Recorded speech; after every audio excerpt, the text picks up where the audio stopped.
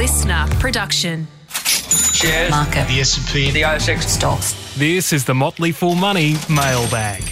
Welcome to Motley Fool Money, our very special Sunday Mailbag edition. I've said before how special this is. I said how special he is, mostly because I'm contractually obliged to say so. He is, of course, Andrew Page, the managing director, the founder, the chief cook and bottle washer, the man who makes the magic happen. Andrew Page, Esquire. How are you, sir? Yeah, I'm pretty good, mate. How's things? I'm very well, thank you. You're smiling like a Cheshire cat over there. Did I Oh, overdo yeah, well, that you know, slightly? I'm just, you're well practiced at the intro now, and you've got it down to a fine art. I'm just enjoying the show. Which I think means you're saying I'm predictable and boring. But that's okay. That's okay. I don't have a question Your for words. you this morning. What's that? I don't have a question for you. Oh, you don't? Okay, cool. Now, I am Scott Phillips. If you're just listening, I'm from The Motley Fool, and together Andrew and I do the Motley Fool Money podcast and have for years. And we love doing it every single week, which is lots and lots of fun. Mate, we're going to get into the mailbag. By the way, before we do, if you have a question, comment, idea, suggestion for us, please hit us up. We'd love hearing. We say this all the time, or semi-regularly. We kind of do this podcast. Look, Andrew and I would happily chat over a beer and just talk stocks anyway. And that's all fun and exciting and interesting. But where the real value is, and I'm going to say my favourite part of the podcast, mate, is it yours as well? The mailbags? Mailbag. Yeah. So definitely. if you have a question or comment, we'd love to hear them from you. If you want to email us, if that's a long one, or you simply want to use the email info, I-N-F-O, @fool.com.au. Our member services team will look after you and make sure I get those questions. Otherwise, follow us on all of the different socials. You can send us a direct message there. Follow Andrew at @sage_Simeon and at Strawman Invest. You can follow me on Twitter on @TMFScottP or The Motley Fool at The Motley Fool AU. Those two will also work on Instagram, and I'm on Facebook, facebook.com/Scott Phillips Money. You'll find us there. Mate, before I go any further, actually, you've hit the big time on Twitter this week. I have. You've got to be careful what you wish for. Don't you? I think there's an impersonator out there. Notoriety, popularity.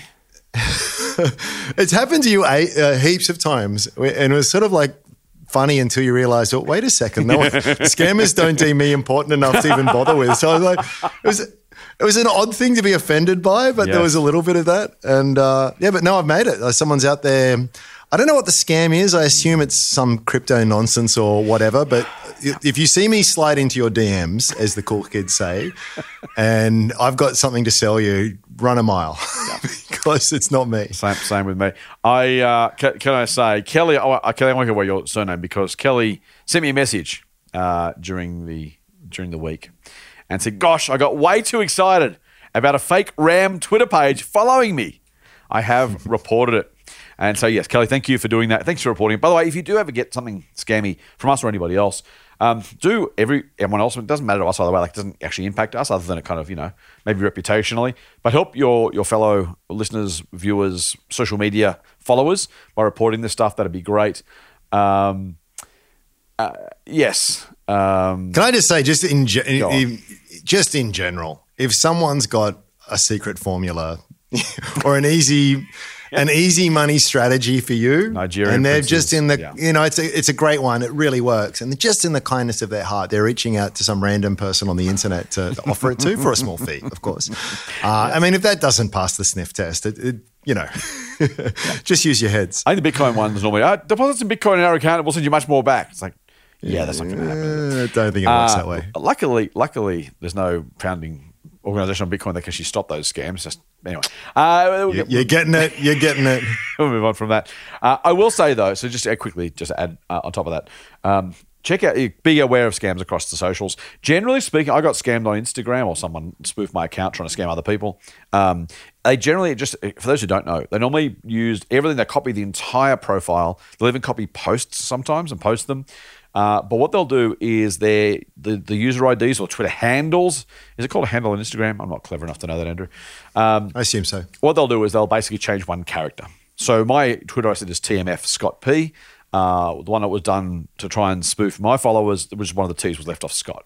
Andrew's is Sage_Simeon, and the one that Kelly noticed had Sage_Simeon. So they look kind of to the passing, they try and just change just a little bit.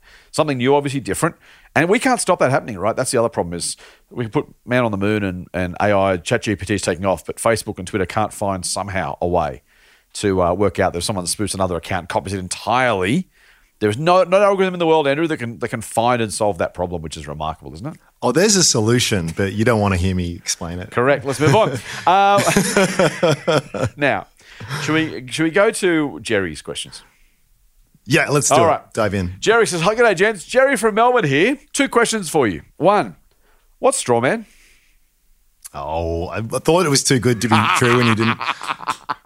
We're a private online investment club. Oh, mate. That's an easy one. I was off a long run on that one. I saw that come through from Jerry. I thought, oh, beauty. I had the opening of the whole podcast already sorted out. Well played, sir. Jerry does say afterwards, haha, does that ever get old? No, Jerry. No, it doesn't. No, it never gets. Yes, it does. And listeners, it wasn't me. It was Jerry. I am but a vessel. I am a transition mechanism. I can't help but ask the Enabler is the word that comes to mind. That's a different word. Thank you, Jerry. 2, when one company is acquired by another, how do shareholders of the acquired company accurately determine the gains or losses in their portfolio? He says in brackets, and keep their accountant happy. For example, I went to bed one night happily holding shares in Milton Corporation, only to awake the next day to find myself a proud new owner of shares in Soul Patts. And the reason I was laughing is because I half read ahead while I was reading that. And Jerry says in brackets, insert Scott's disclosure here. For the record, I own shares in Soul Patts. Thank you, Jerry. I'm not required here. Jerry's doing the jokes. He's doing the disclosures. I've got nothing. I've recently made the jump, says Jerry, from an Excel spreadsheet to ShareSite. And I'm not sure how to demonstrate what the returns actually are. The buy details for Milton have been populated, no worries. But when I input the Soul Patts info as an opening balance with 0 cost base from the day after the acquisition date, the total value of the portfolio in ShareSite is way off the real portfolio. Any suggestions? Anyway, apologies for the dense accounting query, says Jerry. I hope I've made sense, and there are others out there that will benefit from this question. Many thanks for the best value pot around. Cheers and fool on, Jerry. P.S. Kogan, drink. Love it. Jerry's taking. I'm no longer long time listener, right? Long time listener, first time. Not even the first time caller, Jerry, but thank you. Let's do them separately, mate. I don't know if you know the ShareSite answer. It's probably one best for them. You may, if you know it, that'd be great. But let's start just with the broader one for those who don't necessarily use ShareSite or other programs. How would if your company's taken over? You used to own 10 shares in Page Incorporated. Now you own 15 shares in Phillips Incorporated. How do you account for the capital gains in that scenario? Yeah, there will be a price that is quoted for the transaction, and that will be your exit price and also your entry price for the new position. Yes. So you are forced to sort of close a position in the eyes of the tax office. You're effectively selling your shares and putting that capital into new shares. Now, it might be a different number of shares. There's almost certainly going to be a different number of shares, but that's effectively what happens. So you keep it nice and clean that way. And I believe on ShareSite, again, ask them, but I believe you can just manually set that. So whatever you might know as a shareholder, mate, what the notional price was for that transaction, you just enter that in, one for the sale of Milton and one for the purchase of Soul Patts. So that's how I understand it, at least.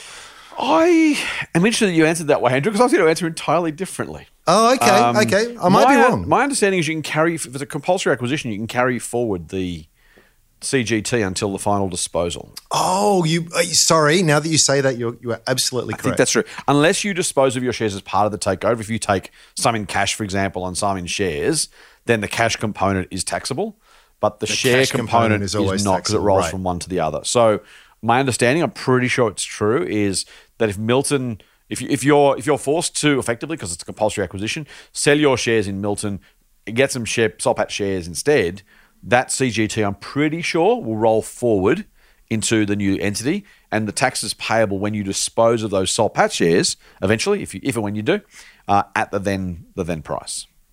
Thanks for the assist, mate. I got that well wrong. No, well, this is why it's tricky, right? Because it does depend, as you say. If you take cash, it's absolutely required. If you don't take cash, then it's a very different scenario. I think what's interesting too, in terms of the shares. Well, let's not go ShareSite for now. In terms of what it basically, now the reason I use different numbers is you very rarely go one for one. You very rarely sell one Milton share, get one Soul Patts share. You might get point something of a Soul Patts share or 2 point something of a share. And what's really important, Jerry, is you need to it's the dollar value of your investment and the dollar value of the sale that matter. The number of shares, you need to do it for record keeping to kind of divide it all up. But effectively, if you invest $100 and you sell later for $1,000, you made a $900 profit. No matter how many shares you ended up selling, what the number was, again, the pizza analogy kind of comes into play here. It's the cost of your purchase and the value you get from the sale that really determines what happens. Now, in terms of allocating it, I don't know what ShareSite does.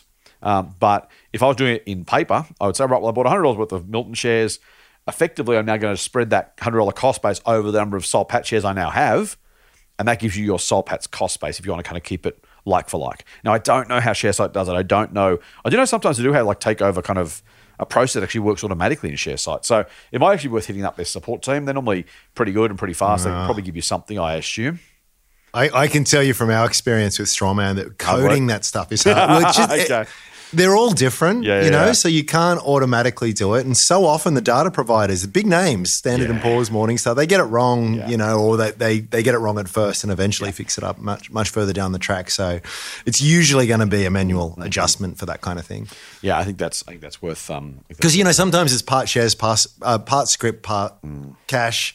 All out compulsory. There's all kinds of different things. I mean, the company will send all of the detail to you in some pretty dense, very boring to read form. But it is all. It will all be contained there. Yeah, nice. There is. I've just done a quick search. If you search the ShareSite blog, the page or the kind of the conversation is MLT and SOL merger. MLT was Milton, SOL was Soul Patts merger. And there's some commentary there you can kind of scroll through too. I can't tell you, again, I have not done it. I can't promise you it works. But if you do a quick Googling, Jerry, that'll get you to where you need to be, I think, pretty much. It's always challenging, mate, when it comes to takeovers and capital gains tax and that kind of stuff, because you do kind of lose very quickly. And that's why record keeping is so important, right? Because you very quickly lose track of, hang on, what did I buy? How much did I pay? And what do I now own? It's also, we've talked many times about the realities of dividends and dividend reinvestment and stuff. And I use ShareSite for what it's worth. There's not an ad for ShareSite. Andrew you have a referral code still? Oh, yeah. If you head to our blog, you'll get, I think, 3 months free or something like that. So, yeah. So if you're going to use ShareSite, do that. But whatever you use, it's just really important to keep really good records. So a good reason to keep things not necessarily more simple than you need to, because sometimes the complexity is worth it. But a reminder that if you're going to make things complex, just keep really, really good records, particularly with that sort of stuff, because at some point you look back and go, hang on, what happened there? You mentioned actually the systems at Strawman, mate.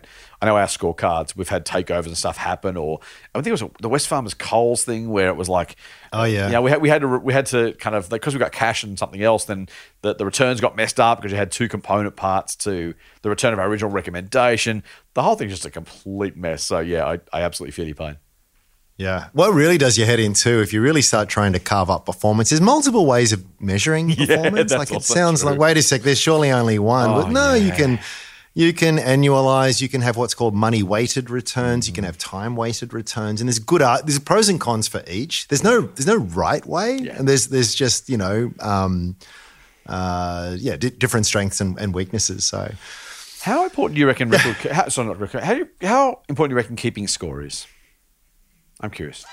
Yeah, I think it's pretty important. Tell me why. Outside tax obligations, does it really matter how my portfolio is look, for starters, you're always going to be outperforming or underperforming over a given time frame. Like if you will find a period where you've not done as well, and periods where you've done better. And I would say, as a general rule, the shorter the time frame, the less meaningful that is. Yeah. But I think over time, I'd say after a 3, 4, 5 year period, I'd want to see evidence that I have beat the market, because I'm kind of wasting my time, given that I can just I can buy an index ETF and guarantee the performance of the market. Yeah. So you kind of, some people get a lot of just inherent satisfaction and joy in the thrill of the chase, and that's fine. And that's worth whatever it's worth. But from a pure financial lens, it's kind of, you've got to be doing, or at least aiming to do better than the market to sort of justify the whole thing. Yeah. It doesn't have to be a lot. We've talked before about how 1%, 2%, 3% outperformance can really add up over a long period of time. But yeah, I like to see that. I think it would at least give me pause for introspection and review. if I've been doing this for 10 years and I've underperformed the market over that period, it's just sort of like, oh gosh, something's not working. You can blame the craziness of Mr. Market and short-term volatility on sentiment and emotion, but after a while, it's kind of on you. I don't know when that threshold is exactly passed, but yeah. What do you think? Oh no, I agree with you. I guess I'm just we talk a lot about being roughly right rather than precisely wrong. And I got to say, for me, mate, I don't remember the last time I actually checked my personal. This is the other thing about our jobs, right? I always say this. I hope my wife's not listening. She's not. I promise you. I care more about our members' returns than my returns. Not because I don't care about my own returns, but it's like I feel the obligation of managing someone else's money, or we don't manage their money, but giving them advice on that is weighs pretty heavily. So honestly, the only scorecard I actually really spend any time caring about is the one for the services that I run, rather than my own. But also, I mean, every now and again I check shares. I go, oh, okay, I'm ahead of the market. That's good. I'm doing okay. I guess I was just more in that roughly right kind of rather than precisely wrong thing. To your point about there's different ways of managing performance, or you can do this and do that. It's kind of like if it's that close, then you're probably better for the ETF anyway. I mean, other than the fun and the hobby and whatever. It's like if you don't know that you're making at least a decent gap on the market. And when I say decent, I don't mean 15 percentage points. I mean just unless over time you're meaningfully doing better. At some point, you kind of like, maybe it's time to, as you say, buy the ETF. If it's that close, you don't know. So I guess when it comes to tracking performance, it's not a plug actually at all, but the scorecards that we use at the Motley Fool, particularly when we don't have portfolios, we just have individual recommendations. We just track both the market and the company from the date of recommendation. And we kind of just average those. And it's not the same as, to your point about this money weighted and time weighted. Yeah. But just the idea of like, if your average recommendation or your average purchase when it comes to shares isn't beating the market from the same date, I can't. To my mind, mate, you can annualize and aggregate and all that sort of stuff. But for me, it's just kind of like, are most of mine beating the market? If they are, then I'm probably okay. And if they're not, then I'm probably not. Like it's really that idea of just being roughly right. I really don't have a lot of. I love numbers, but I really have no interest in calculating my annualized performance to 3 decimal places. It's not me. No. Yeah, no, I 100% agree with all of that. And I would just reiterate that point, though. Expect the periods of underperformance. Yeah, that's a great one. And expect them to last quite what feels like forever. Yeah. And I just point to, you name famous investor X. Right. There's Mr. B. Yeah. Is probably the best example there. But, they all, and at multi-year periods, it's sort of par for the course. And this is what makes it so hard because, at what point, where do you cross that threshold of legitimacy in that? And I don't know. I don't know exactly when it is. But I would stress that because it can be dangerous both ways with the short term. I know of a friend of mine who started, this is years and years ago, dabbling in the market. He's actually pre-GFC. Actually, I think it was 2006, 2007. Oh, wow. Okay. He started dabbling, right? Not a great time and just to start. bolted out of the gates, right? And just turned a small sum of money into a very large sum of money very quickly. Just couldn't go wrong. And started to believe that they were, the next Warren Buffett. Yeah. And I think I might have told the story before, but it's a tragic story, really. And long story short, it was all gone and then some. Yeah. Because the GFC happened and things turn around very quickly. So you've got to, I think when you are experiencing those periods of outperformance, you've got to remain a certain degree of humility. And on the flip side, when you're having those periods of underperformance, I think you want to have objectivity in it and just sort of saying, how much of this is the market just being the market and sentimental changes and the rest of it? How much of my business is really not performing to the expectations that I kind of had? And so again, it's just something to sort of, it's a touchstone to sort of test all of that against. But yeah, it is diabolically hard. It does send you around the twist a little bit. Yeah, I'll give you an example, mate. So. Speaking of 12-month periods, I'm just looking at the Share Advisor scorecard now. I'm not going to, this is both ways. The last 12 recommendations, we made one a month. So the last 12, we're beating the market on 10 of those 12, and we're actually in positive territory on 10 of those 12, right? We are absolute geniuses, which is awesome. Except that if you go back another 12 months from there, 1, 2, 3, 4, 5, 6, 7, 8 of them are losing money. And 1, 2, 3, 4, 5, 6, 7 of them, 8 of them, are behind the market. Yeah. So you kind of go, okay, well, was I stupid 12 months ago and all of a sudden now I'm a genius? In fact, we had members, we had members ask the same question of like, well, over that last 12 month period, was like, would you guys lose your touch? Like, is the mojo gone? Is the share advisor way finished working? Is it over? And the last 12 months have been, hey, I'm a genius. Anyone who's joined share advisor the last 12 months is like, oh my God, that Phillips guy, he is a genius. He's making me a fortune. The Midas touch. What could possibly go wrong? Exactly right. And you kind of go, and that's to your point. That's exactly the story, and it's just a real reminder that these things are individual. You get individual stocks wrong. You get individual for large time periods. And there's nothing. I haven't changed anything about the last 12 months with the stock picking versus the previous 12 months. Just it was what it was, right? And it turns out, by the way, that previous 12 months was probably when tech stocks were running hot, and so we've growth stocks. So a lot of growth stocks we bought during that period have gone down, and then that's kind of flattened out since. So it's also just partly a function of the market. Yeah, so it's all those things of just keeping in mind. I'm not claiming absolutely no genius for the last 12 months, nor am I saying I was mailing in for the previous 12. That's just the way these things go.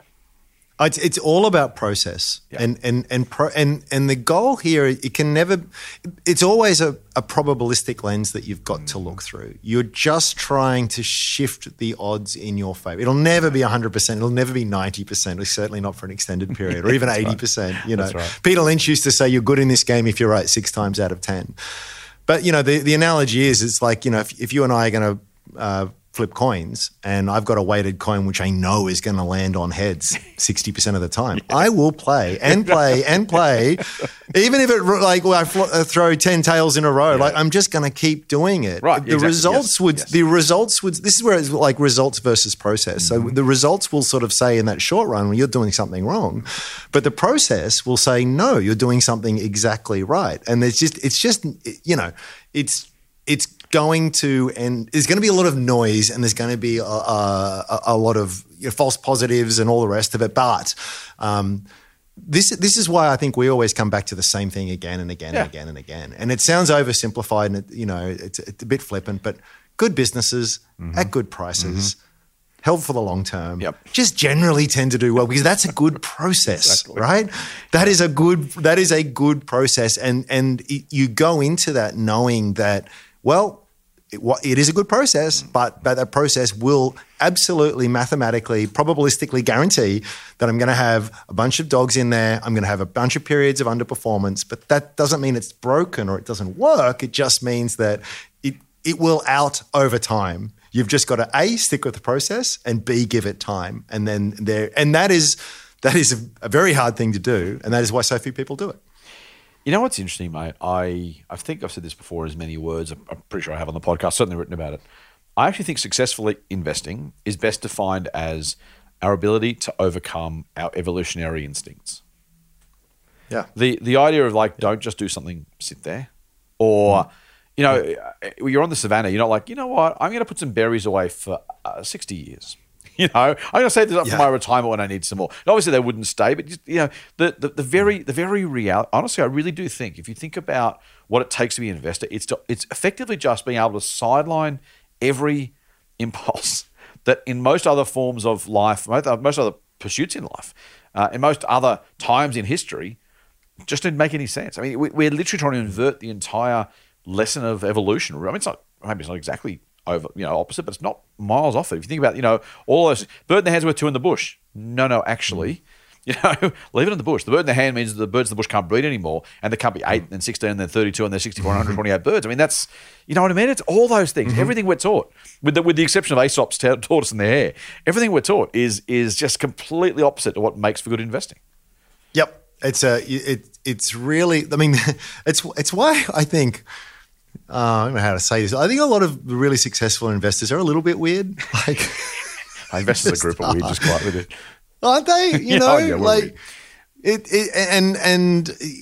I think in any other pursuit, another period of history, it would not be a happy existence. But fortunately, we live in a time where that's a skill set that you can use to your advantage. Yeah. Well, you're exactly right. Hey, mate, let's move on. Speaking of growth stocks, speaking of evolution, one from Dan. Hi, gents. I'd love to hear your thoughts on the medicinal marijuana industry, and in particular, Can Group. The industry was hot, in quotes, a while back, and seems to have cooled. Was it just meme stocked? Are investors not sure on the industry in general? so not talking about it anymore? Or is there just that there are better opportunities elsewhere? Cheers, Dan. It's one, mate, I use regularly as an example of what I'm gonna plump. I think you probably will too, on Dan's thought that maybe it was meme stock land.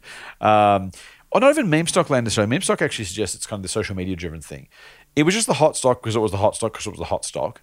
And when the price was going up, it became a self-fulfilling prophecy of medical marijuana is going to be hot. Look, the share price is going up. Oh my goodness, medical marijuana is going to be hot. Look, the price is going up. That self-reinforcing loop. These are shares, by the way. So back in 2017, 67 cents a pop. They went up to $4.01 by the 5th of January 2018. So this was close enough to a 7-bagger, maybe 6-bagger, in 7 months. Then the shares went from $4.01. They're now sitting at 16 cents. It's very much a story I'm going to suggest, mate, of a little bit too much excitement for a business that frankly still doesn't have earnings, some 6.5 years later.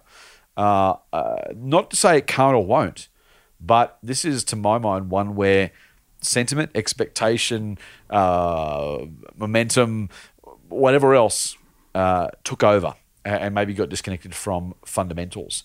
The question, though, of what comes next is a really good one. And so I'll answer that one, but I'll let you have your thought on how did we get there and what was the medical marijuana industry for the last 6 or so years? Yeah, it's hard to talk about it without giggling a little bit. You know, it feels a little bit naughty as a stock. And it doesn't feel like it could be a serious investment. Not giggling because you imbibed before the show. Yeah, right.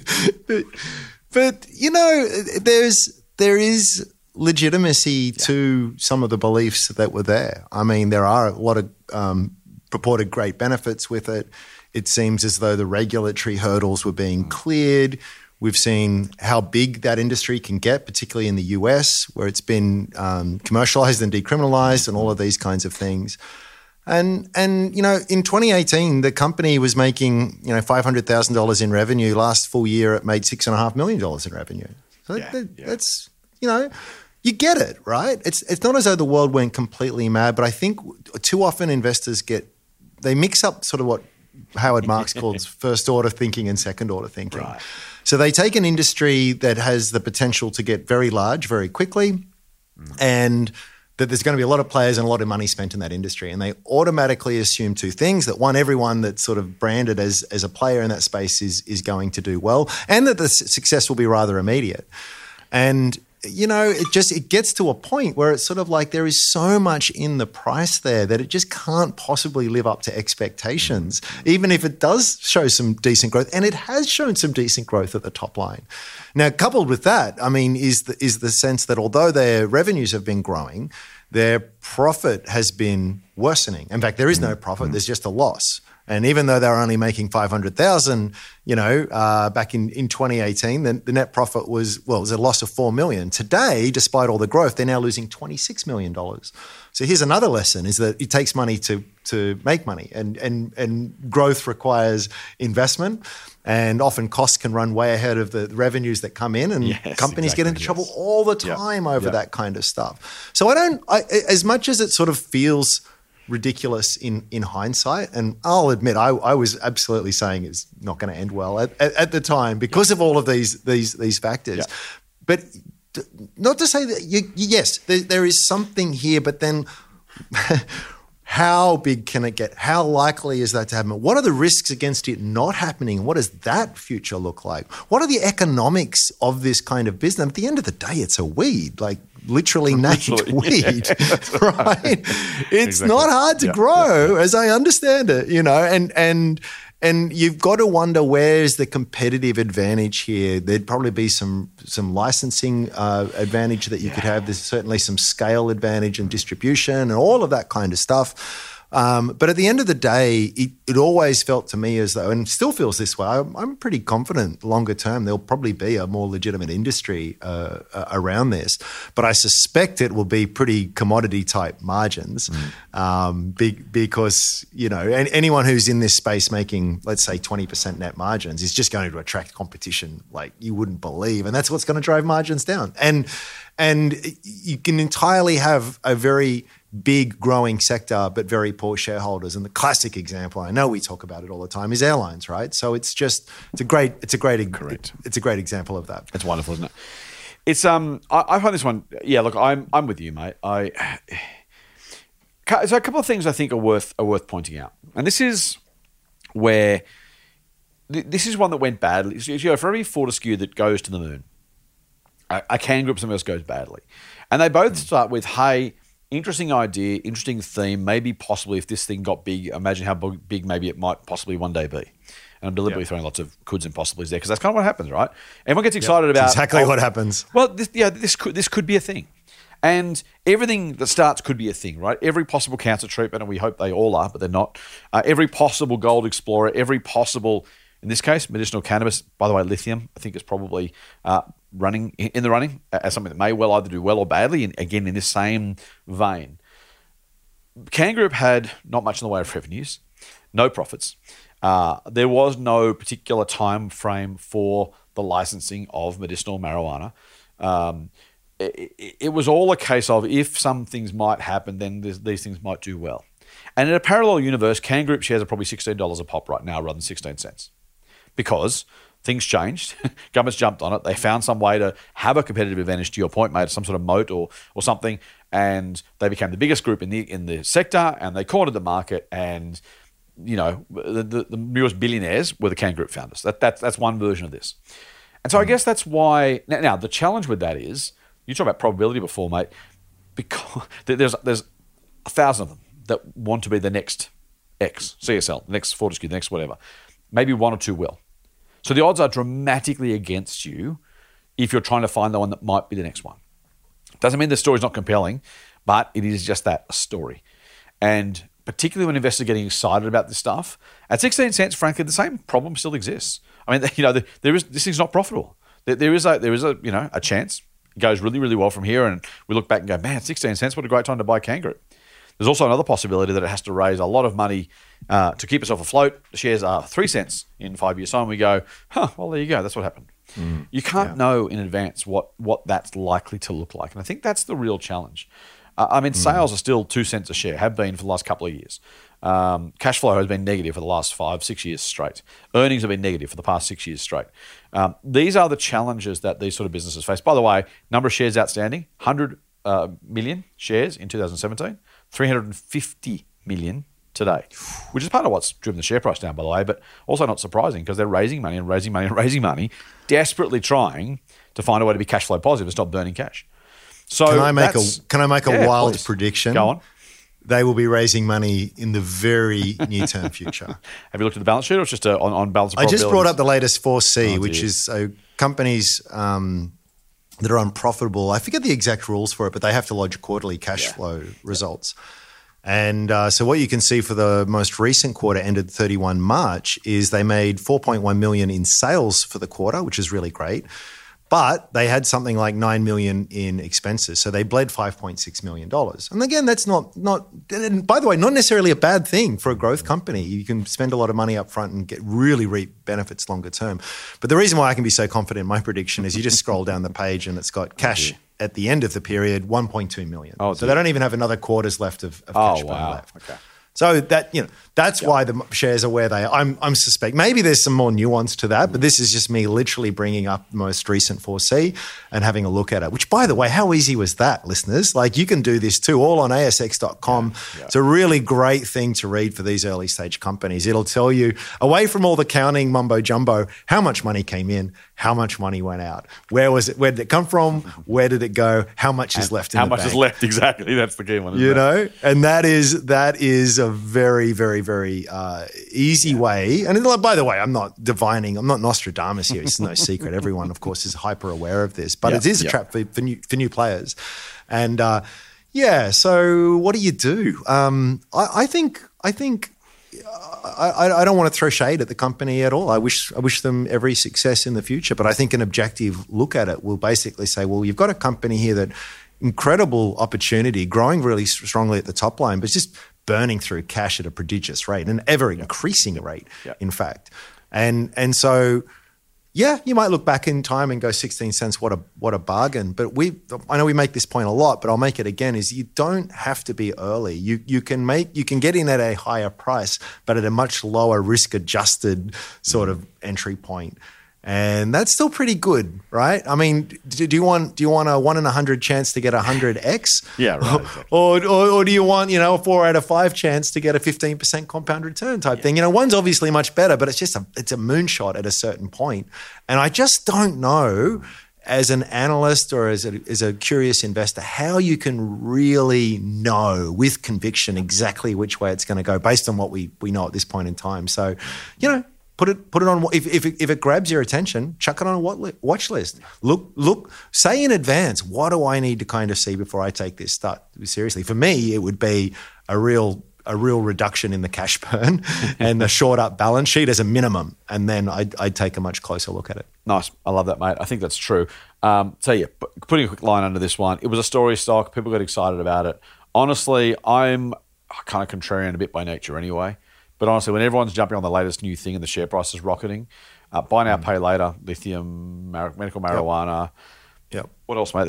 Missed it. Hey, to our point earlier about looking wrong for a long period of time, right? Good example, yeah. I can't tell you how many times I was on Ausbiz or something like that, and here I am sort of being Mr. Doom and Gloom. I just don't... And not that, and you feel pretty dumb because, again, in hindsight, it looks different. But these were very long, many, many, many months of this thing just going further. And you look in and going, that's ridiculous. It can't possibly go any higher. And then it doubles. And then it doubles again. And it just, you got a lot of egg on your face during that period of time. But it's resisting that FOMO and just sticking to the process, as I said, usually works out. There you go. Let's go to one from Brent, mate, who says, "G'day, Scott and Andrew. I have a brief question about the term consensus. I hear it all the time, where a company performs or otherwise against consensus. What is consensus exactly?"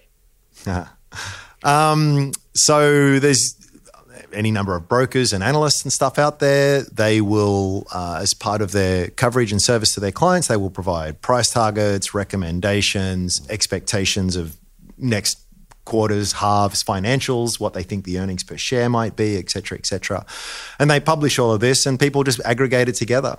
So it's like a poll of people who have with publicly disclosed sort of research on this company. Now, how seriously you take it is another thing. And this isn't just to, again, try and be curmudgeonly and difficult and negative towards a lot in this space, but it is a guess. You say consensus estimates, forecast sounds very scientific. It's guess from people. And I often have friends send me research reports on companies that I own.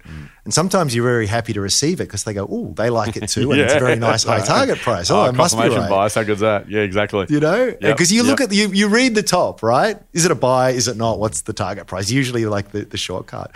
The number of times though I've dug into it and you kind of go, wow, to get that. And again, I can deliver you any number you want me to deliver. I'm not saying there's any nefarious sort of actions behind it, but again, I can. And you start, it's not so much what those forecasts and that are, but it's what's the reasoning that's behind that. Wow, they expect sales to triple and they expect the margin to like expand by 10 basis points or whatever it happens to be over that.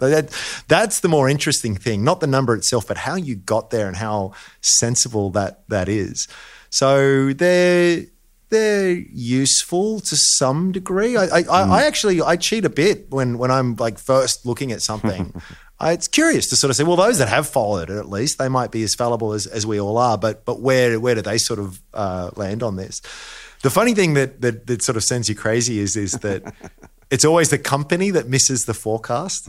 It's not the forecaster that missed reality, which is a little bit of a bugbear that I think you and I both share. But that's exactly what the case is. The company's always going to do what it was going to do, and you guessed wrong. It wasn't a miss by the company; it was a miss by you. That is so true, man. It drives me bananas. Company X missed expectations. Like, no, it was never trying to get that. You were putting expectations on it, Yeah. It's funny when you control the narrative, right? I'm mindful of this week when we had the federal budget and they talk about cost of living relief and everyone parrots the line, cost of living relief. And the average reader of the paper or listener to the news always says, oh, the government's going to be cost of living relief. That sounds good. Now, I know you have issues about the phrase cost of living, but even that aside, when you get to paint government spending as cost of living relief, you're kind of already winning the PR war, right? When people parrot that, whether you agree with it or not, it's a different thing. When people parrot that phrase, as if the government is doing this, the government's doing it, the government's doing it, the government's doing it. But have you heard a Polly or a newsreader or a journo say or write that phrase a dozen times? The spinners in the political office are like, yes, they're all using our phrase. That's awesome. They're going to love us after this. And it's just everything's about context and framing. It's just a really, really important thing to remember. Company missed expectations. That's your fault, not mine. Well, did you make the expectations? Yeah, but it's his fault. He missed them. Like, well, I don't think that's how it works. So, no, I love that, mate. Also, I'm going to just throw one more thing on consensus, though. It's just a reminder. I think the market is made up of all the participants in the market, right? So everybody who buys and sells or could buy and sell, the kind of net result of those who do and those who could is what sets prices on a daily basis. If you look at consensus estimates, say, oh, that's what the market's expecting. It's like, that's what gives you the current price. You know, there is no free lunch from knowing that consensus because, the market's not super efficient. There are other players who don't give their estimates and blah, blah, blah. But broadly speaking, if BHP is expected to earn, I don't know what the numbers are, let's say $3 a share. I don't know how close that is to reality. Because this is $3 a share. Okay, that's good. Everyone goes, okay, $3. We all think it's $3. Great. How much do you pay for that? Oh, $30. Okay, well, that's a fair price. Yes. So if I think they're right about the consensus, they're probably right about the share price. If they're right about the share price, where's the opportunity? You know, there's just that. Yeah. And of course, share prices are more than just 1 year. But I just wanted to remind people that if you say, I'm going to buy stuff that's mispriced because the market might be wrong, and then you ask the market what it thinks and use that information to help make your investment decisions, you would literally just completely undermine your entire idea, which is, I'm going to pick stocks by taking my own view. And that's not bad. Yes. But again, if you're at that place, buy the ETF. That's when you buy if you don't want to do the work to have a view. Again, I'm not being critical. I'm not trying to challenge anyone directly, but you can't. You might be lucky and do it. You can't consistently and probabilistically, to your point before, Andrew, beat the market by asking the market what it thinks, taking that into account, paying a price based on that, and then saying, "Why didn't I beat the market?" It's like because you literally asked the guy playing the game if you could play his game. That's what you literally just did, and then wondered why you couldn't win. You know, the house always wins, and you're part of the house. A lot of listeners will be familiar with Bill Ackman. Pretty famous US investor. His fund is called Variant Perception, which I've just always loved the name. I've loved the phrase. Yes, it is. Isn't it? And it's really saying, you have, by definition, you're buying something, it's because you think it's good value. If it's good value, it's because the market doesn't see it. If the market doesn't see it and you do see it, it's because you've got a variant perception. Correct. And it's kind of uncomfortable. Mm-hmm. Yes, exactly. When everyone and the consensus thinks this and you think that, that is an extreme, it's a big act of arrogance, frankly. And this is we've talked about the dilemma with investing before, the humility to recognize that you could and probably can be wrong and to act on it, but the strength of your convictions and arrogance to know that you're right and the market is the one that's got it wrong. It's a very difficult balancing act and very uncomfortable, but that's what you got to have. You got to have a variant perception. You either need to, when looking at these consensuses, you need consensi. Consensus. What's the problem? Consensus. Yes, I know. The plural. I don't think so. No, I don't. Yeah. You've got to ask yourself: Is there? I need to have a better view of what they think the company is going to do, or a better view of how the market will value that outcome. Yes, exactly. For me to sort of get that outperformance again, as you say, by definition, and it's an act of arrogance. So you need to have that conviction to really to back yourself, because even if you're right, it is going to probably take some time for others to recognize that you're right. And in the meantime, all kinds of difficult things can happen with the share price. But, 100% true. Which is why I often say you can borrow, and I'm always very reluctant to give recommendations to people, because it is you can borrow an idea, you can't borrow the conviction. 100%. And if you want to hold, you kind of need that conviction. And you can't get that just from, well, I heard Scott say it on the podcast. It needs to be, I've done the work, I've got the belief, I've got the conviction. It's never going to be 100% sure, but yeah, you need a variant perception and the conviction to stay with it. Motley Fool Money. For more, subscribe to the free newsletter at fool.com.au/listener. Mate, let's go to Brent's second question, because he says, also, I was just watching an episode of The Call on Ausbiz when the analysts were talking about a particular company.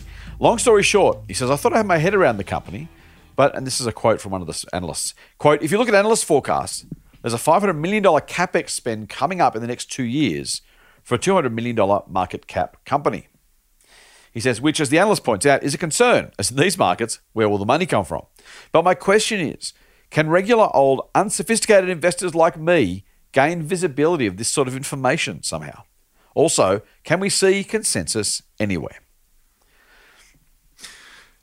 Yes, you can get access to that information because generally speaking, the companies will disclose that in their decks or in their material. If they are going around giving information to institutional investors and private analysts that they are not sharing publicly, I would argue extremely strenuously that they are passing around inside information, yes, which is illegal. So they're usually pretty aware of that. And I'm just going to stop you really quickly. We say their decks. I was trying to unjargon this for a second. When you say the companies have it on their decks, what are you talking about? Where can you find them? So yeah, these days everyone has a PowerPoint presentation, and it's just much prettier way to digest rather than just a document. There's pictures, there's slides, there's charts. There's all these kinds of things in there, and they generally, anytime you get a release, it's usually done in a quote unquote deck. So yeah, a presentation deck. Exactly. Yeah, that's presentation deck. Yeah. Back in the day when it used to be a printed. When I first started working, mate, I used to make the PowerPoint presentations up.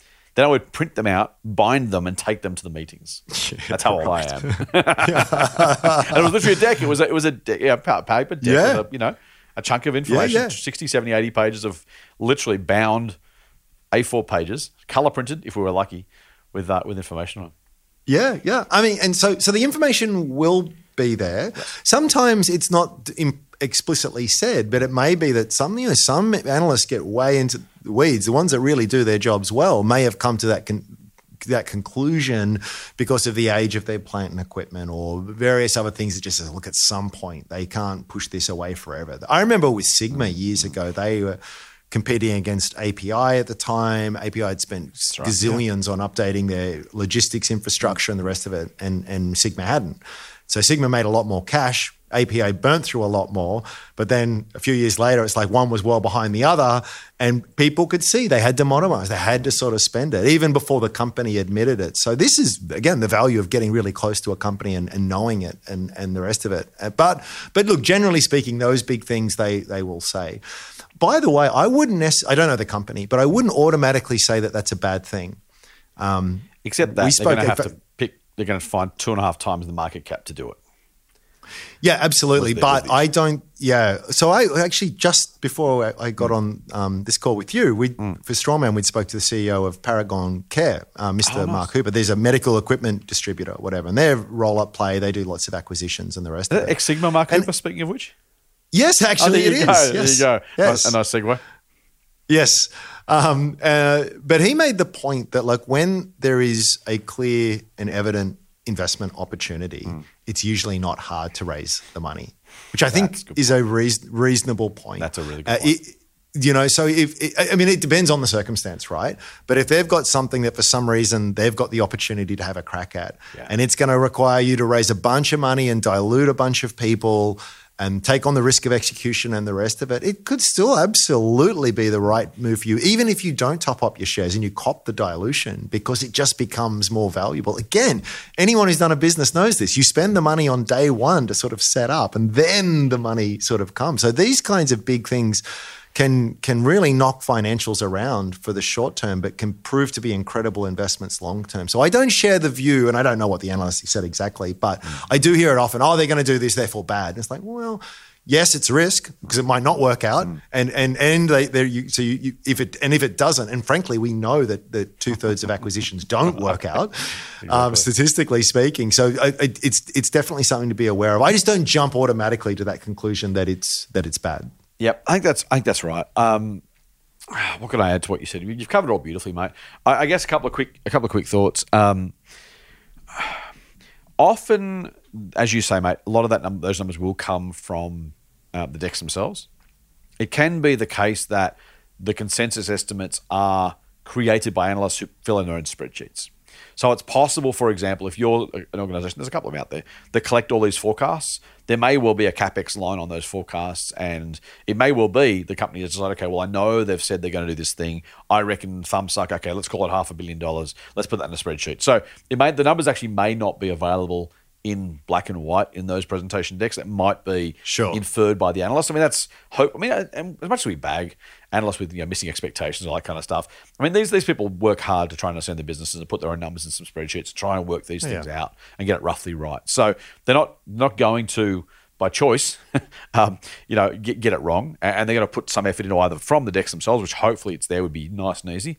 If it's not, they're probably just thumb sucked and going, okay, well, they're going to make 5 more plants, they're going to do this and that and the other, and that's probably what's going to happen. So it's possible that it's not publicly available. Not very likely. I think Andrew's most likely right. It's probably in a presentation deck somewhere, but just keep that in mind. Don't forget too, if you really get a bit further into the weeds here, CapEx won't impact necessarily profitability or anything. Right. It's just the way, because that investment is capitalized on the balance sheet. It's not, you know what I mean? It's not Free on the labor. income Sunday statement. podcast It's very stuff, much a cash flow movement. Again, you've got to be aware of that nuance. And if you get it wrong, you will have a write down.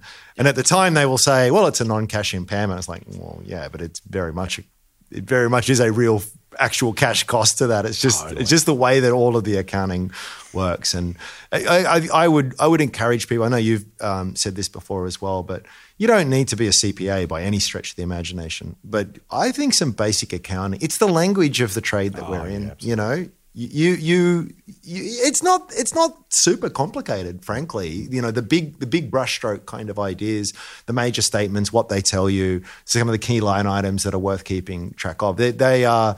Again, I know a lot of people will be listening to this. It sounds very boring and a lot of hard work, and it kind of is. But it's a skill. It's a skill, and it's just everything that can add up to give you an edge is worth pursuing. And also too, mate, like I'd be really clear to your point there. I don't want to discourage anyone from investing, because investing is incredibly powerful. But also, kind of, if you're looking for the shortcut already, can I just plug that in and also beat the market and make a fortune? It's like, if it's that easy, everyone would already be doing it. And I don't mean that to anyone in particular listening. I certainly don't mean it to the person who asked the question. It's not about that, Brent. I'm not trying to say, because you can't work it out, you don't deserve to do well or buy the company. Just know that, to Andrew's point, it kind of does require a bit of application. Knowledge first, and then application of that knowledge. Because you can't do the work. Otherwise, again, we're back to that market consensus thing you asked about originally, which is, if everyone's assuming the consensus numbers, you're going to get the consensus result, which is probably about the market average, which means buy the ETF. Literally just buy the ETF. Save yourself the hassle and the cost and the time and the effort, and just regular dollar cost averaging on a good ETF, and that's most of the work you'll probably need to do. But don't think. I mean, like anything, it gets easier with practice. Gotcha. Absolutely. And it is not unobtainable. You don't need to have the brain the size of Jupiter. You really don't. I'm not. And don't start with those companies. Don't start with a $200 million market cap company with a $500 million capex requirement. Look at Woolies or David Jones or Myer or something. Don't necessarily buy them because you look at them, but look at them because they're easy to understand. You know what they do. You know how they work. With just a little bit of reading, you can get your head around Woolies financials. I think that's a massive company. Really, really easy. JB Hi-Fi, same thing. Really simple. Right? What does it do? Okay, I know what it does. Okay, well, how many stores does it guide? How are sales going? What does management talk about? How do they explain it? Those things are really, really relatively easy. We'll say easy to understand. Now, and then you look through the P&L. So, okay, well, they said sales are up. What's this revenue line? It's that. Okay, cost of goods sold. Well, what's that? Google it. It's the inventory they sell. Okay, cool, I got that. It's really, really not. If you care a little bit and you're interested enough to make the effort, which you are by definition because you're listening to this and you're investing in stocks, Buffett, I can tell you, mate. I can tell you, I don't have any formal qualification. You just said just Google. I think I've just Googled it over the last 20 years. Basically, it's like you come across new ideas and wow, what does that mean? Look into it. You'll figure it out. That's not a bad thing. It's perfectly good. There's no. You don't need it. Honestly, man, I have started. So there's this thing called the Graduate Diploma of Applied Finance and Investment. Right, it's the air quotes gold standard for analysts. I have started that thing 3 times. I finished, I think, a subject and a half. It just bored me to tears because it's all of the useless algebra and rubbish that goes with it. Buffett said if he taught business school, he would just teach business. So was it margin of safety and what's the other one? Mr. Market, I think the Mr. Market analogy. He's like, that's all I teach in business school. Yeah. It's like, the whole idea you need to do all this ridiculous algebra to try and find a way to invest. It's really, really not that hard. But the other thing I was going to say is, speaking of Buffett, he says he doesn't try and jump over 7-foot bars. He looks for 1-foot bars he can step over. And you know what? If you look at a company and go, so it's this business, got $200 million market, $500 million worth of capex, burning cash. You know what? I did this for a quid. I'm like, I'm not looking at that. there's easy things to go and do. Go and look for the 1 foot pars, right? Do I know if they can fund it? No. Well, do I want to take a punt on that?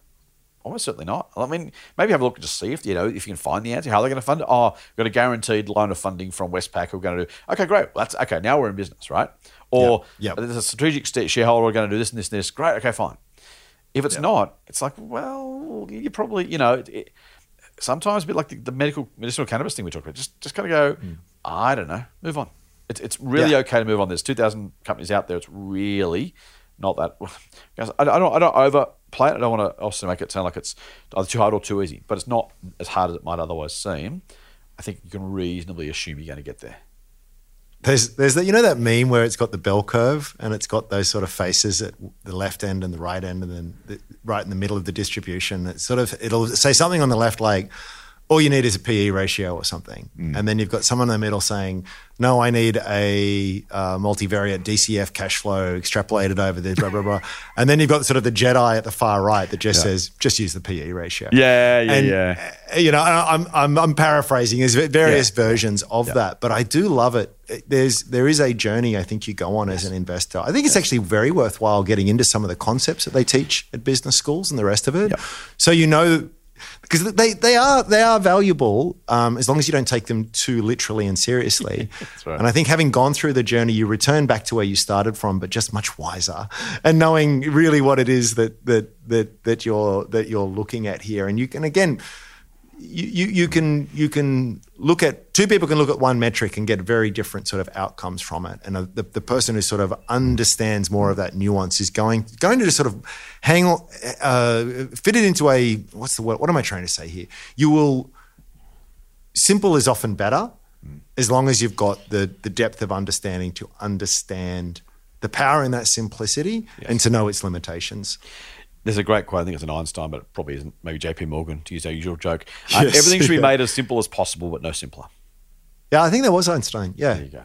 I get one every now and again. There you go. Or Mark Twain. Probably Mark Twain.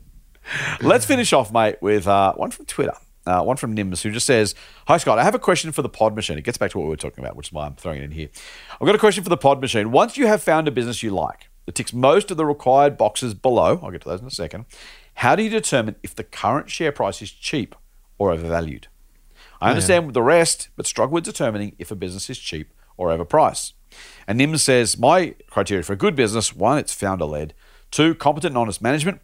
3, a good balance sheet, including low debt. 4, will be bigger and better business in 5+ years. And 5, has a competitive advantage. I like those 5. That's a pretty nice good list, isn't it? Great list. Yeah. But you find that, how do you know whether the price is right, mate? Look at the PE ratio. First a lot today. Sorry about that. Exactly, right? Yeah. Well, I mean, you can't answer that question without having some view on what the future cash flows look like. And I'm not saying to 10 decimal places for every quarter from here until eternity. Yeah. But I think I've outlined a simple approach I'm quite fond of. Is I'll go out 3 or 5 years. What's the profit like at that point? What's that look like on a per share basis? What's an average multiple for a company like that? Multiply the two together and you get what the share price might be at the end of that period. And then just look at it compared to the current price. Is enough? If I buy it now, does that give me a 10, 20, whatever % return between here and now per annum? If so, it's cheap. If not, it's not. And that's it's a really great way of looking at it. Of course, it's only as valid as your estimate is. But I would come back to that point of don't overcomplicate it. I like to do a very nice sanity check of just saying, well, what's sales and revenue are the best one to look at because that's it's right at the top line, right? There's before any adjustments and whatever can be made. Look at that. How's it growing? I don't know. Is this the kind of company that's on track for 3, 4, 5, slow growth, mature business? Or is it a growth business where it's growing 20, maybe even 30% per annum? What's a margin look like? What's a net margin for a company like in this kind of space look like? Times one by the other, you've just got the profit. I've only guessed at 2 things here, and I've hopefully made pretty informed decisions. And then all I need to do is come up with a guess multiple. I mean, again, 3 guesses, and those can compound out to be wildly off. But geez, it's much easier than going way, way into the weeds. It's a really nice hack just to sort of start there like that. And then again, I will say it is a starting point and then maybe an ending point once you've sort of backfilled all of the other things that support the assumptions that you make. But I think that's a pretty good way of going about it. Do you reckon the analyst community, or us and other people, really did new investors a massive disservice? I'm talking about the PE rather than the earnings yield. Yeah. Massive disservice. So it's the same number. It's right. the same number inverted, so right? Price earnings ratio is the price divided by the earnings. Price of $10, earnings of $1. The PE is 10. And you'll say to me, is PE is 10 good or is it bad? Now, there is no single answer to that for a whole lot of reasons, including the growth you talked about, Ram.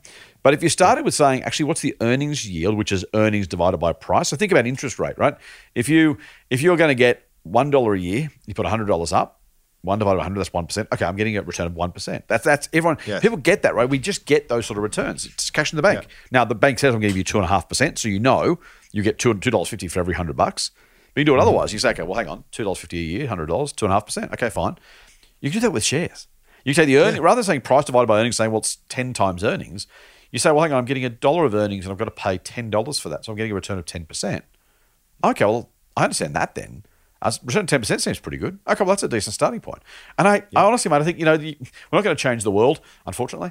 But if we just literally change that around, I reckon there'd be heaps more investors who all of a sudden go, I get the first thing. Now I'm on that page. Now, if you get a 5% upfront return, you're going to say, well, that doesn't seem very much. I hope it's going to grow reasonably. I mean, it must be, if it's going to be growing, I guess I'll start with 5 if I get more in future years because earnings goes up. Which is a PE of 20, right? Right. So that sounds pretty good. If I get a PE if I get an earnings yield of 15, like 15%, wow, okay, well, either this company is really, really, really cheap or the earnings aren't sustainable, but you kind of know that because 15% seems really good, but how consistent and sustainable is it?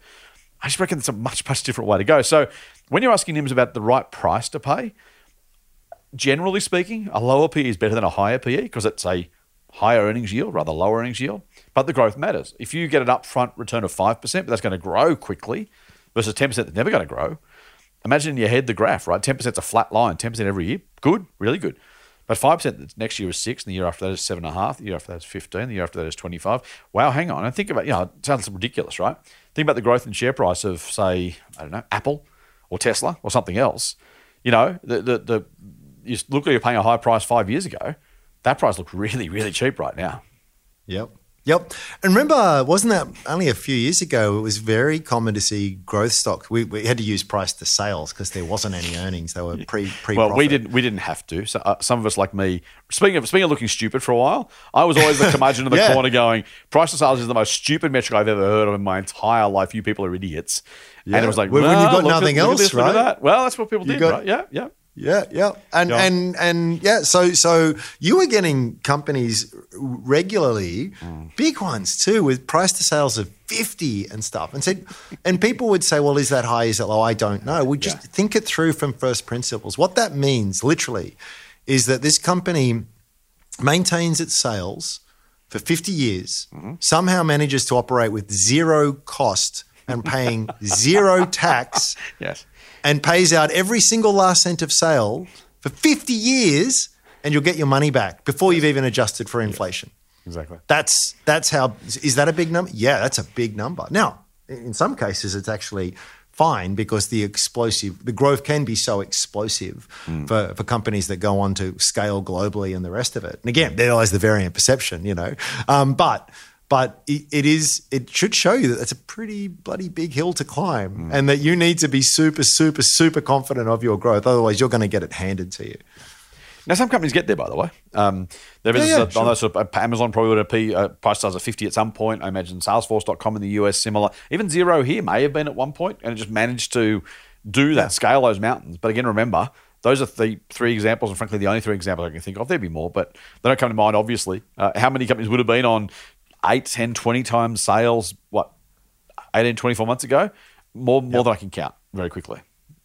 Can I just say, I just dialed up Xero on ComSec here. Yeah. The PE ratio is 2,579. That's a lot, right? That's a lot. It's a lot. Now, before anyone writes in, happy zero shareholders, yes, I understand that there's a reason for that. Yep. And I understand that earnings could jump a lot higher too. There's a lot of sort of growth investment in all of that. But again, that just it gives you a really great starting point, doesn't it? Man, there's a lot of stuff baked into this. How do earnings grow to the degree that they need to grow at? And they'll lay it out for you, or at least they'll lay out what they want you to understand about the business in these decks, so-called. But yeah, I think full circle on answering the question, we've not done anything with the spreadsheet so far, but you can still, just with these numbers, get a handle on something. You can at least put it in a ballpark of cheap, expensive, average.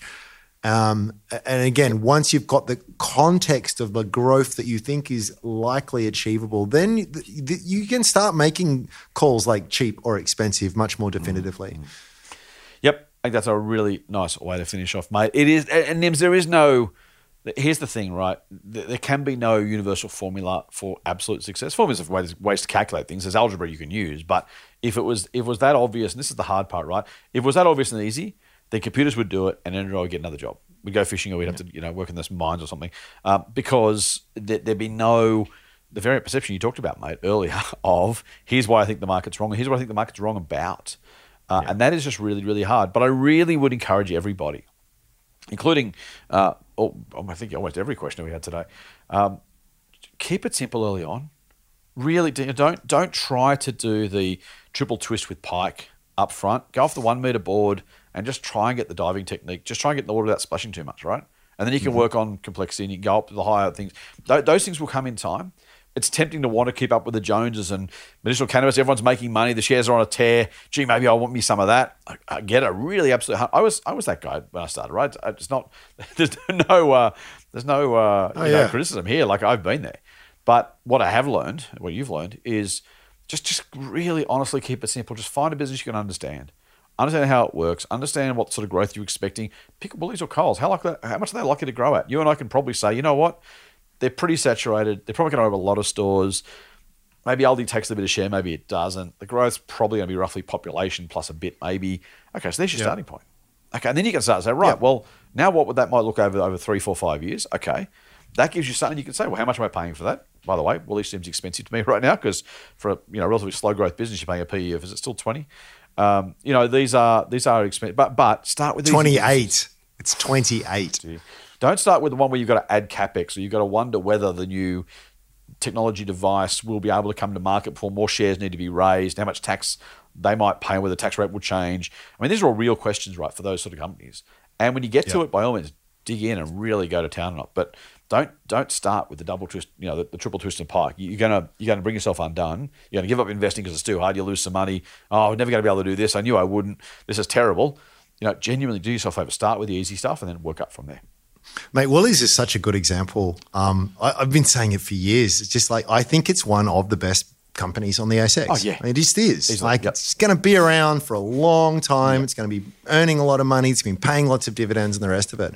It's just too expensive. Base, great brand. Yeah, exactly. Yes, it is. That's right. I mean, it has been since 2021, Like, it just is. And it's not because I'm some savant or that I can read into the future. It's just, how does a company, so flip it around again. Let's call it 30 just to make it sort of easy here. I'm basically getting a 3% earnings yield. In other words, if they pay out every single last cent of profit, they don't leave anything for growth. They don't leave anything for anything, really. It's just any money made is straight out the door. It's going to take me 30 years to sort of get my money back. And that's fine if you think that they're going to grow at 8, 9, 10% per year for a sustained period of time. But ask yourself, and it's not impossible, right? They could go into something. Maybe if they made a real success of hardware, then that would have been the story. But how else is it going to happen? There's not many places left that doesn't have a Woolies, right? There's only so much you can put up prices and screw suppliers, right? Like, they will do what they can do, and they have sustained exceptional growth for a very, very long period of time. But for the last 10 or 20 years, it is mid-single digit sort of ballpark. And I think the market is implicitly saying right now, and I don't get it for any I don't make any sense of it, but that it's somehow now, as an even bigger company, likely to grow at a rate far greater than historical average. That's right.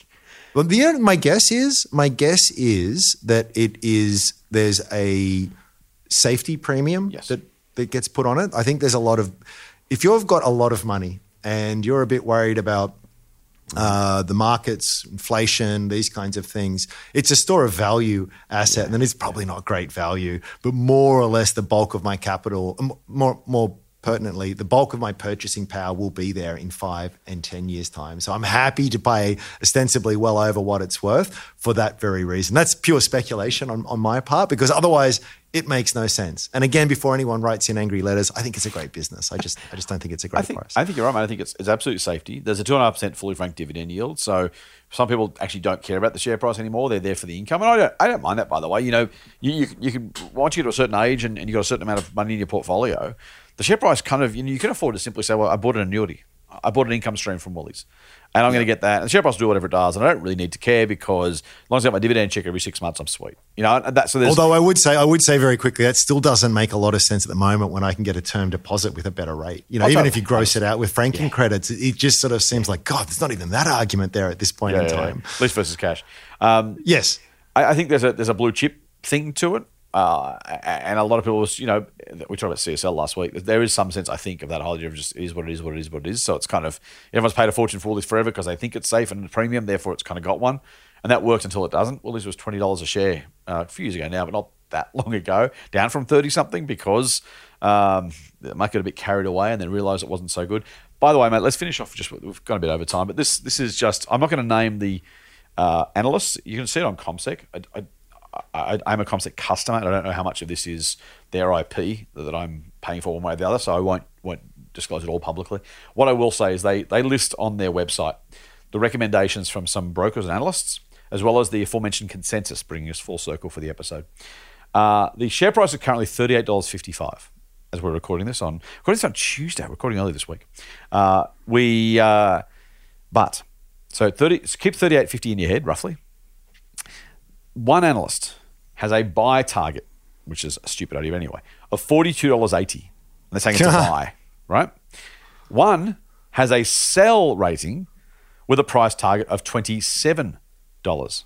Now, this is one of the biggest and best companies in the country where nothing is unknown about Woolies, right? It's not like there's no information asymmetry. There's no knowledge and not gap. complex. One says $27. One says $42.80, called $43. Another one says overvalued. The fair value is $33.95, and the consensus estimate is hold. So make of all that what do you do with Woolies? Well, one analyst says buy, one says sell. The average is hold. By definition, someone's wrong in that. At least one person is wrong in that group. It's just a reminder, mate, that don't ever think the smart money is that much smarter than the rest of us, because no. Not they're not smart people, not they're not trying really hard. The future is unknowable. Yeah. But if you'd have said, what's a consensus? Well, it's hold. I think one broker says buy, one says sell. So the average is hold, sure. But that's the old economist thing of the economist, the bloke who puts one hand in the oven, one hand in the freezer and says on average it's pretty comfortable. It's still very useful to anybody. So just takes us full circle. Back to consensus and all that sort of stuff. I know we've gone over time, but go for it. I guess it's on you, dear listener, at this point. As always. But I think it's a really nice way to tie together a lot of the things we've been talking about in this episode. So just indulge me a little bit here. We'll go through an exercise using consensus and valuation and trying to tie it all together, because it's such a wonderful example with Woolies. Yeah. So one of the earlier questions which we forgot to touch on is, where do you get this consensus? Well, where I happen to get it from is CommSec. Why? Because I just happen to, that's the broker that I use, and I know they have it. I'm sure it's in a million other places, but that's where I go. Just go to the forecast tab, and then it tells me that in the year 2025, consensus earnings per share estimates is $1.63. Right. Okay, so 2022 they did $1.36. It's not terrible growth. It's actually pretty decent growth. Okay, that's what they're expecting. So let's not just assume that they're right, but let's assume what's implicit in that assumption. Let's also assume that I want, and this is you enter your own numbers that's appropriate to you, but I kind of desire at least 10% total return per year, every year. And just to keep it easy, I'm going to leave dividends out of the equation. Frankly, by the way, because that's what the market does. So it's not only you desire that, but you can pretty much get likely, no promise on the future. You can likely get that with an ETF. So it's not even a case of I have this outlandish view of this is how much I want. So it's like, no, literally you can get close enough to that buying an ETF. Yeah, so I mean, that's what I want. In fact, I want more, but that's kind of a threshold for me. So, well, it's 38.50 as you said at the moment. So times that by 1.1, so add 10%, then do that 3 years in a row. So we go out to 2025 financial year. So it says for me to get that return, again, we're excluding dividends. The share price needs to be $51 and change at that point in time. Right. Okay.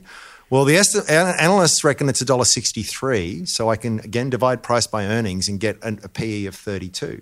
So what it's saying, I can back engineer this and I can now say what the market thinks, or at least these analysts, is that earnings per share is going to go from 136 to 162. I can't annualize that and do it in my head, but it's actually pretty decent growth for the size of the business. So do I think that they can do that? If they do that, I still need the market at that point in time in the next 3 years to be giving this company, which probably works out to sort of be, I'm going to guess it's 7-8% per annum, something like that figure. For a company that's growing at that respectable rate, not eye-watering, it's worth paying an earnings yield of less than 3% on at that point in time. Now, again, stranger things could happen. It could be on a PE 50 at that time. I don't know. But now I know if I'm looking at it today or I'm holding it today, what do I need to see happen? I need to see a combination of both of those two things. And if one of them falls short, the other's got to do more heavy lifting, i.e. earnings per share have to be even stronger or the multiple has to be even higher. And to me, it suggests that even if you expect really good, consistent growth, yes. Let's say it happens. So again, I can do it a different way. So $1.63. Let's say that and this is also somewhere on the side as well, but this gives you the average annual PE ratio of the business. So it goes back over 10 years. So in 2014, it traded at an average PE of 18. Interest rates were different then, but then it's sort of 16, 20, 21, 22 for most of a period. And then in recent years, as I've argued, it's gone up quite a lot. But it doesn't mean, it means that, okay, well, let's assume that the PE is 25 at that point in time. That's still a pretty high PE for a company growing at this kind of rate. Yes, well, again, I can do the maths. 163 times 25 equals $40.75. In other words, I buy shares today at $38.55. The company grows exactly in line with consensus estimates. It still trades at a PE that is above its long-term historical average and pretty robust just on an objective basis relative to the kind of growth it is achieving under our scenario.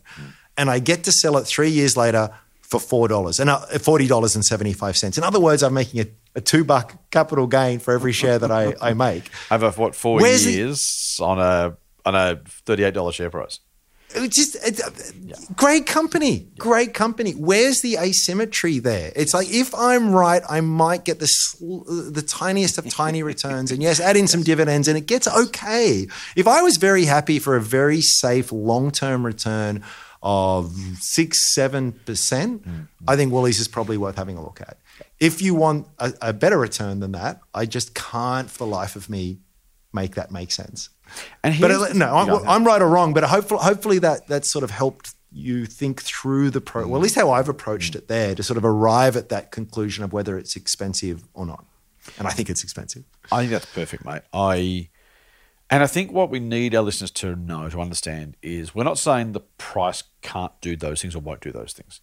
It may well be a $51 share price in 3 or 4 years' time. Yep. Because the market could simply decide to pay even more for those shares. Now, if you're an investor who's saying, well, how do I know how much the market's going to pay? You can't. There is no possible way to know that. What you can do is say, on a reasonably, not even necessarily hyper-conservative, but on a reasonable assessment, I can't assume or rely on the market being irrational at that point. Yeah, to Andrew's point, what he's really saying is, if I get $51 at that point, the market will still be irrational and probably more irrational than it is now. And that's the bet I'd have to make. Yeah, that's the PE Woolies going from 28 to 33. Right. So I'm actually expecting a high PE to expand further. And those earnings growing at a pretty good rate, like a pretty good clip for a very, very, very, very mature business. Those things aren't small assumptions. Now, it could happen. But on balance of probabilities, what you're looking for as an investor is, where are the short putts? Where are the 1 foot bars that I just talked about, right? It's the degree of difficulty or the things that have to go right for Andrew's thesis to play out and buying Woolies now and having a 10% annual return for the next 4 years, it's just really, really unlikely. Hopefully that's reasonably clear by the description that Andrew gave before about what would need to happen for that to work. Now, I will say the flip side is also true, mate. I bought Amazon shares when it was making no money. It was unprofitable, right? Yeah. And people say to me, how can you possibly buy Amazon? There's no dividends. There's no earnings. How can you value this thing? And honestly, at that point, I've been investing for a while by then, but I had taken a view that the sheer astronomical rate of growth of Amazon was growing at 20% plus a year for years and years and years. And it was big, but still, I think at the point it was a fraction of the size of Walmart or maybe some, anyway. My view was that it could grow meaningfully quickly for a meaningful amount of time based on some assumptions. Now, those assumptions may not have come true either, but I paid an astronomical PE, if you like. There probably wasn't one. If there was any earnings, it was probably 1,000 times earnings or something, specifically because I thought the future was going to. Now, I've been right thus far. I may still be wrong. And I'm not saying this to, hashtag humble brag. It's literally a case of, in that case, I knew what had to happen. I thought it was likely, so I was happy to do it. But, and by the way, I thought at that point, I didn't buy Woolies, I bought Amazon because of the things Andrew's talking about. Woolies has always been reasonably expensive. And you go, well, hang on, it's not going to grow. So we've said before, growth covers a multitude of valuation sins. If Amazon can double and double and double again as a business, there's a very good chance it can find a way to become profitable enough to pay my then purchase price X number of years ago. And look, so far so good. It could have gone very, very differently. But what's really important is you think about what needs to go right for you to make the return you want. That's what Andrew just described with Woolworths. Really clearly, just going through it, saying this is what the process looks like. This is what needs to happen. These are the returns I'd need. The market would need to pay this much. The market would need to believe Woolies is only worth an earnings yield of 3%. At that point, for us, is that likely? No. Is it possible? Yeah, of course it is. Anything's possible. Every company is worth buying if you only care about possibilities.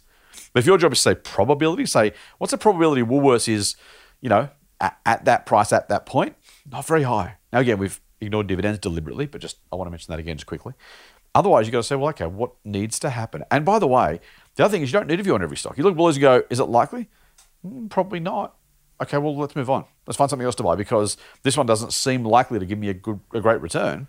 I don't need to work out when specifically to buy Woolies, wait for them and just buy Woolies. I can say, I've got $1. There's 2,000 companies out there. I'll start with Woolies. Does it look attractive enough to buy? No. Cool, what about Coles?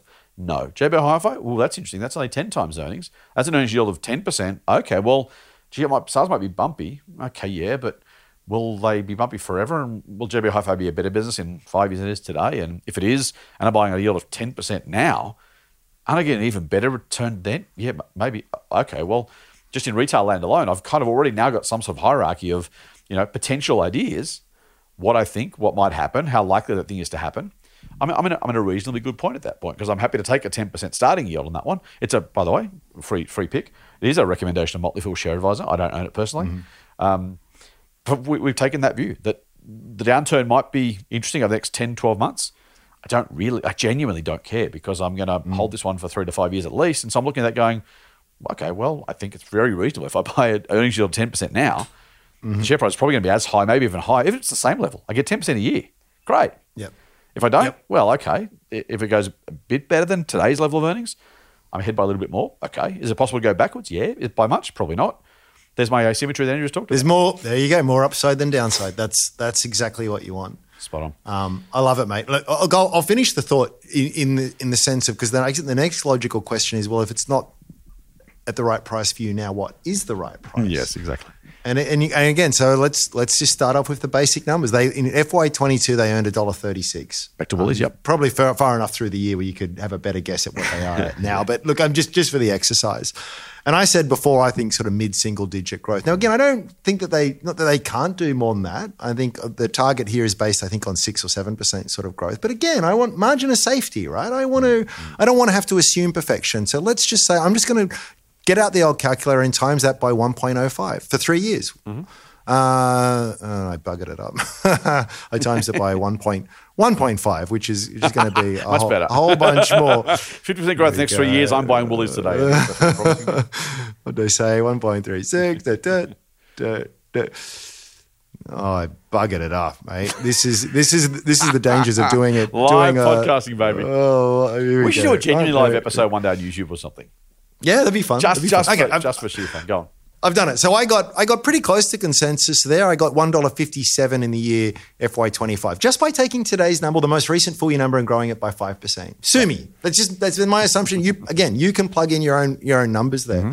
And I am going to say that, well, for a company that's growing at mid-single digit rates, I think something like it's going to be hard to be more than a P of 20, right? Because that's a 5% earnings yield there to use your better definition. So I'm going to go for 20. Again, use the numbers that you like. So that means it's going to be $31.48 in 3 years' time under my scenario. Right. Again, I want 10%, so I'm just going to go divide that by 1.1, 3 times. I have a target price. There's your favorite term. A target price of $23.65. Will it ever get there? I don't know. And just have I been a little bit too aggressive there? Maybe. But as a scenario, it's not unreasonable. Yep. And I don't look. I know that target valuation is going to be wrong because it always is. But directionally, probably not too badly wrong. But when I look at Mr. Market and say, well, I can buy it for $38.55, and I've just worked out that a much more attractive investment is at $23.77. They're miles apart from each other. Yeah. At some point in time, I suspect it will change. I don't know for whatever reason or when that will happen, but it'll happen as it surely does. And at that point, this is a very different conversation, even with the exact same growth assumptions. If I could pick this up at $20 a share, I'll probably never get the chance. But if I can, sell everything and back up the truck, right? Because it's not only is it a decent return, but on a risk-adjusted basis, given it's Woolies, it's an incredible return. Until then, as you say, plenty of other fish in the sea.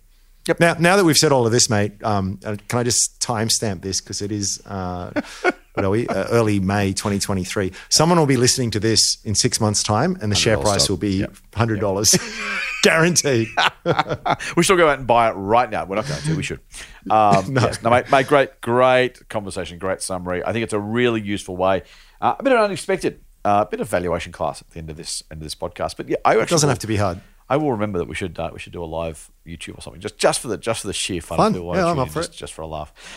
Maybe even a live member Q&A. That'd be listener Q&A. That'd be fun too. All right. Yeah, cool. Anyway, let's round this one up. You can, as I said, follow Andrew on all the socials. Actually, only one of them. Twitter @Sage_Simeon, only one _, @StrawmanInvest. Follow me, TMF Scott P on Twitter and Insta, or @The Motley Fool AU on both, or Facebook, facebook.com/Scott Phillips Money. Email us, info@fool.com.au with any of your questions. We will get to them as quickly as we can. We actually haven't got too many in the bag. Now is a great time. If you're still listening, you're probably not. If you're still listening, now is a great time. If you ever had a question you want to ask, we've got a few, but now's a great time to add yours to the list, get towards the front of the queue. Yeah, hit us up. Will you come back next Friday? Yeah, man. Try and stop me. See, until then, full on. Cheers.